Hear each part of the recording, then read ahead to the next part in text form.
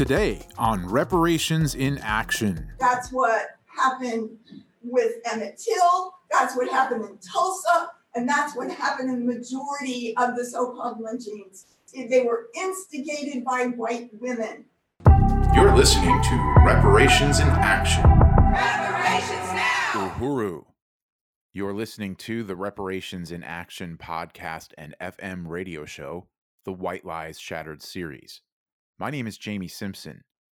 Reparations in Action is a program of white solidarity with Black power.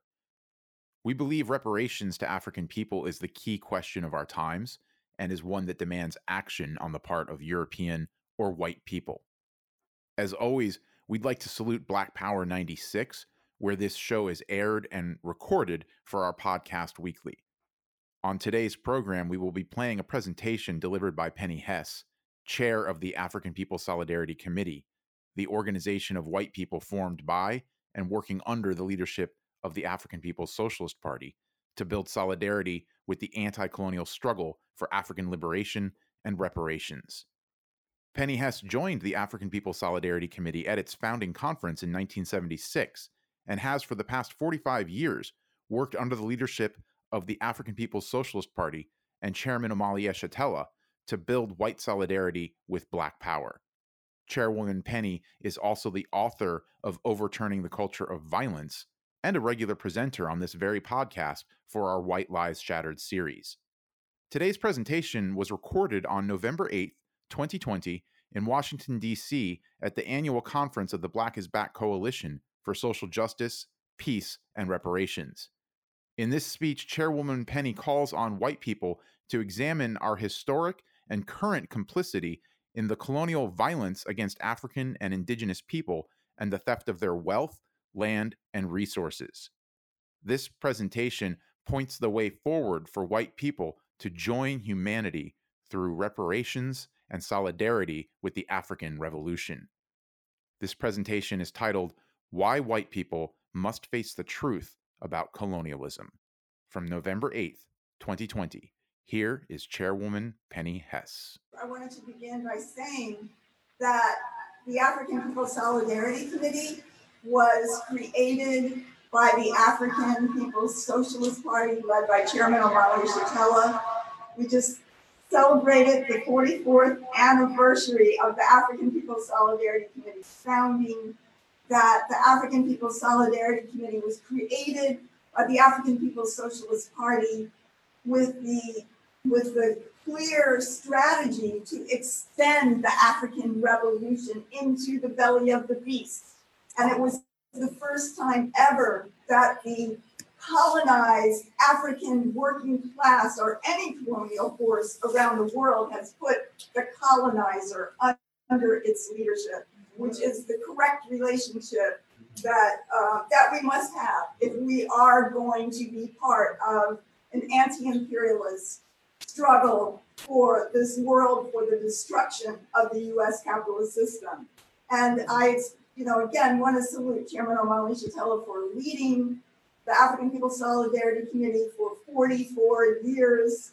And everything that I understand and that I would say today or any time is because of the leadership of Chairman Omali Yeshitela and the theory of African internationalism. I also want to salute Deputy Chair Onizine Yeshitela, under whose office and leadership the African People Solidarity Committee and the other profound leaders, Yejide Ornila of the African National Women's Organization, Director Hile, leader of the Adjupop department of the party, and so many other incredible leaders of the party who are here today. And one of the first things that Chairman Omali Yeshitela explained to us at the founding conference of the African People Solidarity Committee back in 1976 in St. Petersburg, Florida, is that capitalism was born of Europe's assault on Africa.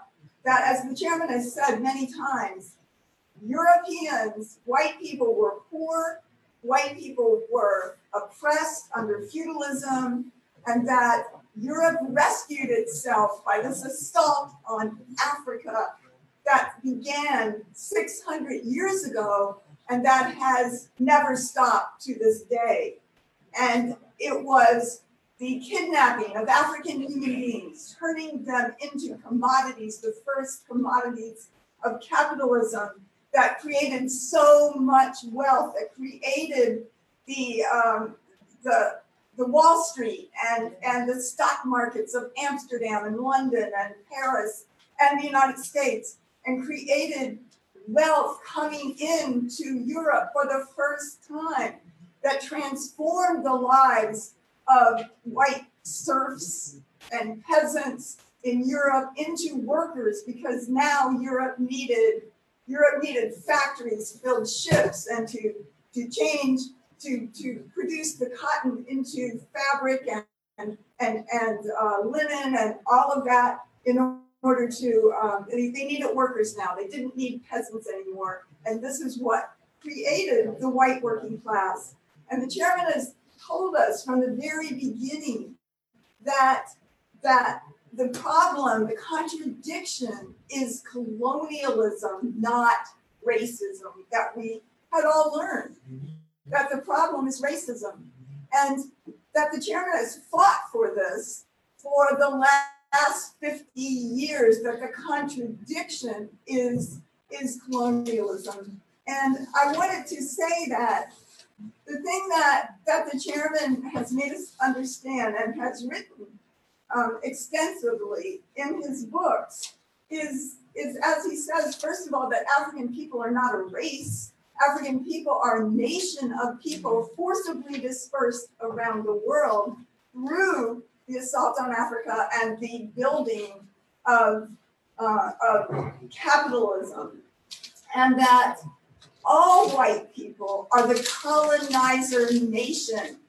Therefore, all white people sit on the pedestal of the oppression of African people, including the poorest, most degraded, impoverished white people among us. Yeah. And I was noting that there's a book written by W.E. Du Bois called Black Reconstruction in America, and he has a whole chapter on the white worker. And he notes a couple of things. One, he notes that there were white leftists who knew Karl Marx and Friedrich Engels in Germany, who struggled in 1848, which was nearly a revolution in Europe at that time, when the Communist Manifesto was created, that, by the way, says workers of the world unites, but never mentions the enslavement of African people or the genocide that was going on. And we have to say 1848, that was the height of what they call the trade in African human beings. It was also when they were stealing the land of the indigenous people in California. It was also when Britain was imposing opium onto the people of China and they were fighting.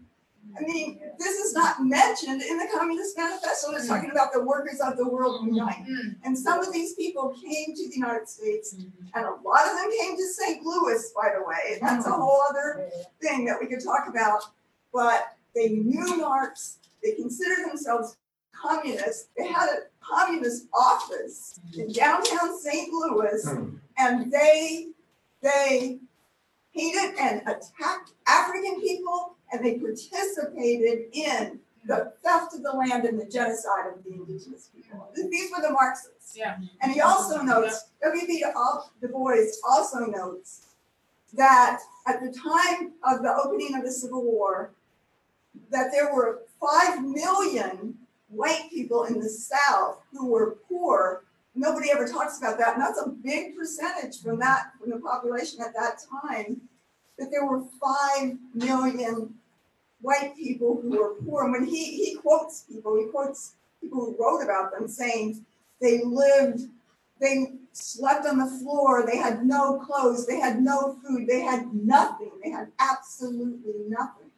But he notes that they never stood with African people ever. No matter how poor and degraded they were, they would prefer, and he can't, by the way, W.B. Du Bois can't analyze it, he's just making that point, Chairman Omali Yeshitela could analyze it. That is colonialism, where the colonized nation, and it's been noted by many an anti-colonial writer like Fanon, Aimé Césaire. Why do the poorest of the colonized not unite with the Algerian people or unite, they can never analyze it. The chairman could analyze it because it is colonialism inside the borders of the United States. And you cannot find any place in the history of this country where white workers ever stood in solidarity as a class, which they aren't really, but as a conscious force in solidarity with the liberation of African people. And there's some writers that say, well, there was once a strike for the 8-hour day and some Africans were part of that, and that went on for 5 days. What? Because an African would be joining to try to get a job where you would have, 14 hours a day to work. I mean, just the betrayal, and that it was, it's white workers who carried out the lynchings, who carried out the terror, who carried out the mutilation and the just open terrorism against African people in this country, white workers, and white women were at the front of that. White women were at the front of that. If you look at any picture of a lynching, a terror against African people that white people voluntarily carried out in the interest of the colonial state, white women are in the front of it. White women knew that they could carry out or impose a death sentence on any African man by saying that he looked at her in any kind of way. That's all it took. That's what happened with Emmett Till. That's what happened in Tulsa. And that's what happened in the majority of the so-called lynchings. They were instigated by white women. And that white women too were trained. There's a book called They Were Her Property. White women owners of African people. And she talks about, the African woman who wrote that talks about the fact that little white girls had the power of life and death over Africans, not just the owners of enslaved human beings, but if a white little girl this high saw an African walking down the street, she could have him jailed, and that or her. And that is the power of the colonial state, and that, that we talk about the LGBTQ, that it's also its opportunities. Every level of oppression of the white society has stood to get our rights at the expense, on the backs of, on the necks of the African working class and African population in this country and around the world. And that what has been some of the main campaigns of LGBTQ, to become the police, to become the Marines, to carry out the state violence against the oppressed African people in this country and the oppressed and colonized peoples of the world. And to say that is racism, the ideas in the heads of white people, that doesn't make sense. And we can go on about the crimes that white people, and the chairman makes the point that the state, the colonial state, and the white population are one thing.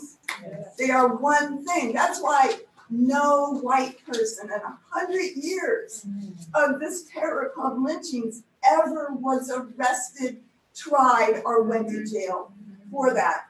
Because that was the right, and the Dred Scott decision said it, and it's still in practice, and that it was the African Revolution of the 1960s that forced the U.S. state to not allow openly white citizens to carry out the violence against African people, that it would all be in the states.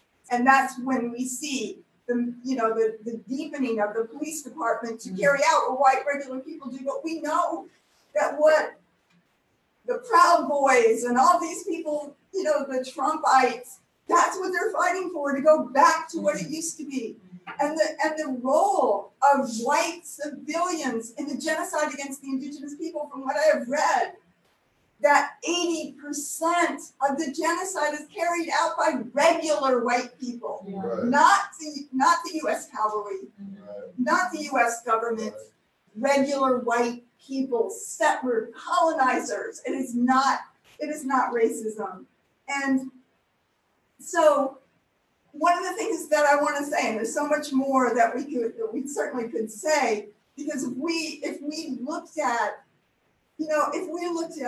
all of the crimes of colonialism and imperialism that could not happen without the participation and the unity of white workers and the majority of the white population against African people and indigenous people, if we just look at the whole terror of ripping Africans out of Africa, putting them on what's called the Middle Passage, the door of no return, and working African people to death within 7 years, generally within the Americas, and what white workers have done and continue to do, we could fill volumes.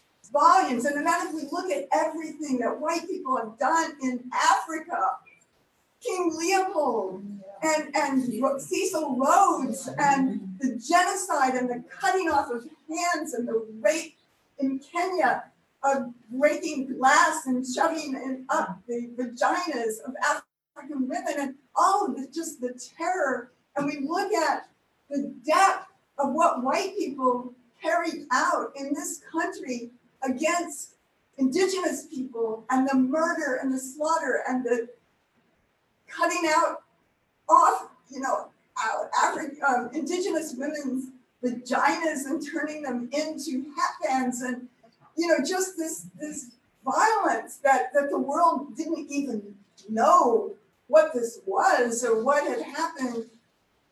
Then we're supposed to come in this country and say that the problem is racism. Right. It is racism, the ideas in white people's heads, and it's saying that the solution doesn't fit the crime. Yes. It doesn't fit the Yes. crime. You're talking Yes. about the greatest crime Yes. against humanity ever in the history of the world. Yes. And it's supposed to be solved by white people taking a class to Right. unlearn Right. some Right. ideas, Right. not accountable. And as the chairman says, calling on Africans to come, come forgive us. And I just wanted to say one thing.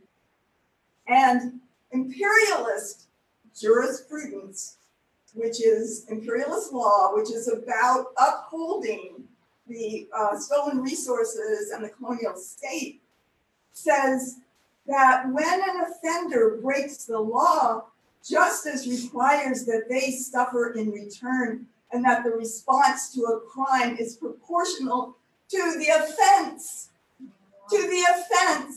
And that to begin to say what that crime is colonialism. It is the state.